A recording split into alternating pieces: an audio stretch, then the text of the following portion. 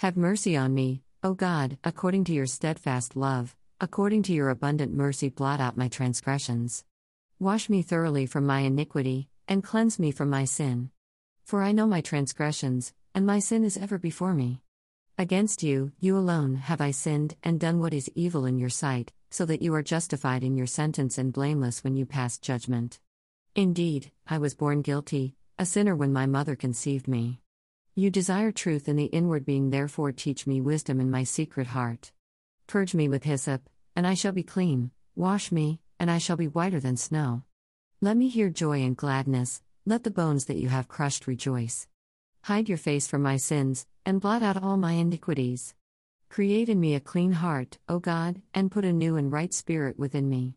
Do not cast me away from your presence, and do not take your Holy Spirit from me. Restore to me the joy of your salvation, and sustain in me a willing spirit. New Revised Standard Version. Sin. The word is rarely used anymore in places outside of churches. And when it is used within the church, sometimes it is grossly misrepresented, as if humanity's identity is sin. Although everyone has sinned and fallen short of God's glory, our inherent personhood is not sinful. Every human is made in the image and likeness of God. Sin is like a permanent putrid abscess which never seems to go away. Sin is everywhere, in our hearts, in our world, in our institutions, and in our families. It is on television, the internet, social media, and moves in and out of smartphones. Sin, apparently, is even in our desserts, the decadence of chocolate. If it takes one to know one, we are all experts on being sinners.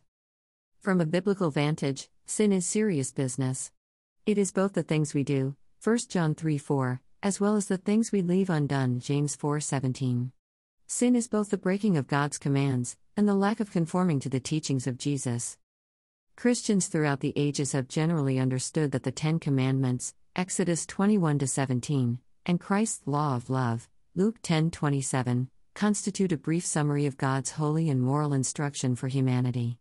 This is all based in the character of God as both holy and loving.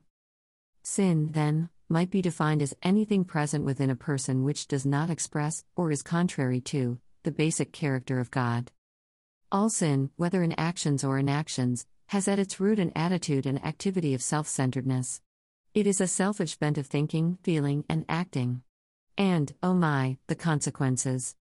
Sinful attitudes bring about an obsession with lust, 1 John 8:34, Galatians 5:16, a broken relationship with God, Romans 3:23, Galatians 5:17, bondage to Satan, 1 Timothy 3:6-7, 2 Timothy 2:26, death, Romans 6:23, 8-6, hardening of the heart, Hebrews 3:13, and deception, 1 Corinthians 3:18, James 1:22, 26, just to name a few. Sin lurks in the shadows of the heart, drips from the tongue of the wicked, and lingers in the actions of the selfish and proud.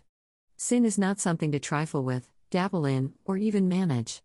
No, sin, at its core, is a rebellion against God, a stiff arm to the Lord that claims we know better than God about how to run our lives. Sin will eventually break us. It may initially look good and meet a quick emotional need, but in the end it is like a poisonous snake bite that will kill unless treated. People are guilty of transgressing basic morality, as well as failing to be ethically virtuous people on any ongoing consistent basis. Well, that sounds like a total Debbie Downer. Actually, it's total depravity. Being depraved people does not mean we are never capable of doing good, it just means that sin has profoundly touched everything in our lives, without exception. Greater than God is faithful and reliable. If we confess our sins, He forgives them and cleanses us from everything we've done wrong. Greater than 1 John 1:9, GW. When we come to the realization that we are in dire straits, then it is high time we blurt out a prayer of confession along with David. The Book of Psalms is the Christian's prayer book, and there is no better prayer to pray when we come to the end of ourselves than the psalmist's plea for mercy, based in the steadfast love of God. The ironic paradox of all this is that experiencing true joy and comfort comes through knowing how great our sin is. We can live above sin by being set free from it by the grace of God in Jesus Christ. If a person is to be redeemed from sin, then a provision must be made. Sin has been dealt with once for all through the person and work of Jesus. Christ is our representative, taking our place with the punishment we deserved, Galatians 4:4-5, Ephesians 2:5-6, Colossians 2:9-15, Hebrews 2:17-18, 1 John 2:1. Jesus Christ is our ultimate substitute, Romans 5:8, which resulted in our redemption, Galatians 5:13, satisfying all justice, Romans 3:25, and reconciliation to God, Romans 5:10.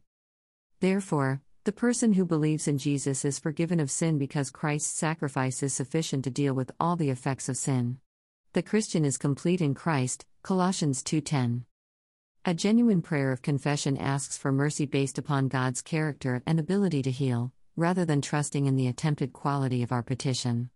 In other words, neither the eloquence nor the sheer word structure itself is the proper basis for confession. Utterances of a broken and contrite heart, submitted to God, trusting solely in His grace to transform, are the only kind of words appropriate for approaching God with our sin. Such prayers are not to be few and far between, they are to be a regular regimen, engaged on a daily basis. Just as we take pills each day for all that ails us, so we need to take in the mercy of God through prayers of confession that link us to the true healing power which brings spiritual health and life. Create a clean heart for me, God, put a new, faithful spirit deep inside me. Please don't throw me out of your presence, please don't take your Holy Spirit away from me. Return the joy of your salvation to me and sustain me with a willing spirit. Amen.